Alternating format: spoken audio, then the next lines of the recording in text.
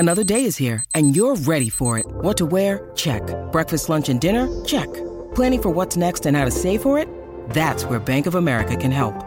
For your financial to-dos, Bank of America has experts ready to help get you closer to your goals.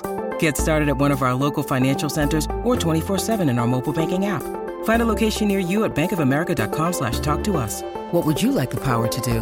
Mobile banking requires downloading the app and is only available for select devices. Message and data rates may apply. Bank of America N.A., member FDIC. Right now, right here, right now, right here, right now, right here, right now, right here, right now, right here, right now, right here, right now, right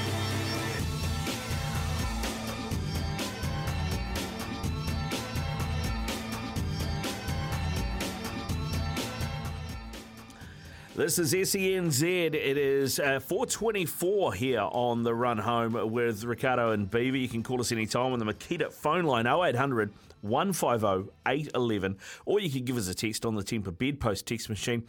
Temper and Bedpost range of mattresses and adjustable bases adapt to the exact shape of your body, so you can put your head and feet up in comfort. That number, of course, 8833. Now, Beav, close but no cigar, mate. Close but no cigar.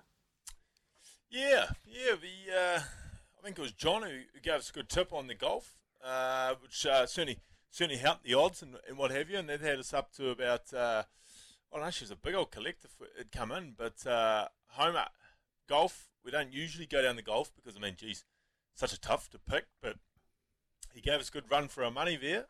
He just got second to Rahm. But the big surprise, of course, was the Panthers not getting the job done. So, unfortunately, it's another week where, unbelievably, much to the surprise and shock and horror of all our listeners, Beaver's Best goes wanting. Yeah, I mean, because it's perennial, isn't it? I mean, Beaver's Best, it's it's like death and taxes. It just always comes in. Well, they say it's taking it to the house, isn't it? Yeah. So no, we got the bunnies in, and we got our $1.50. We embarrassed ourselves by going $1.15 shot there on Friday night in Cambridge. Oh, you got to have an anchor, mate. You got to have an anchor, you know. Yeah, it was a heavy anchor too, because we had a bit of value from Homer, so we didn't quite need to be all around that $1.80 mark. But no, remarkably, Beaver's Best does not come in over the weekend. Ring Guinness, mate. That's a rare thing. We've had a text actually through on 8833 from Ken saying, Beaver, isn't Damien McKenzie looking good at this stage? Think he got position in the ABs already? Just a machine. I mean, what's your take on D-Mac, and where do you think he's going to play most of the season? I hope it's at 10. I really do. I think for the Chiefs to win the title, he needs to be their main man. So I hope it's at 10. I mean, it's a good text there, Ken. Ken, to me, it's not in doubt. He'll be going to the World Cup. He'll be in your All Black squad without a shadow of doubt. Probably expensive Peter Feta, I'd imagine. I don't think there's room for both of them in a 32-man squad for a World Cup. I just don't see how you could take both of them doing a similar job.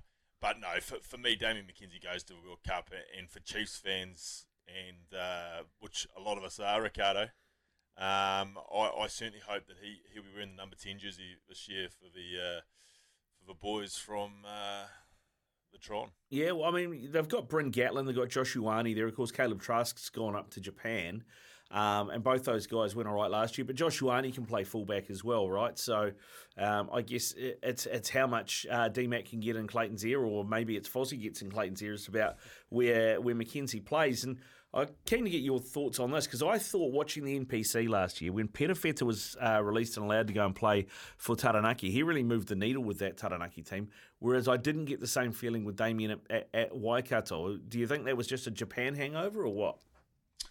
No, well, I think Taranaki, let's be honest, Taranaki had a bludger of a year, and then when Peter Feta showed up, they beat Canterbury. I think it's the game you're talking about, the one that I certainly remember that they improved on. No, McKenzie I thought was very good in the NPC. It's a case of him just getting more time there. Like, I think they've possibly stuffed, I mean, no one in particular, but I think he's been stuffed around, between this 10 and 15 thing. He has the skill set to be a remarkable 10. He really does. The skill set's incredible. I don't think it's a case of Fozzie getting in Clayton's ear. I think Clayton should probably want to have him at 10, to be fair. Because Clayton is a competitive person from what I understand, and he'll want to win this title. And I think their best chance of winning the title is having their best player touching the ball and running the show. So I think it's a no-brainer. But he is your 10 for the Chiefs, and I certainly think he'll be in the all-back setup. It's they've also got depth at 15. They can have Sean Stevenson there, who obviously had his first really well-constructed season last year after being around for a long time.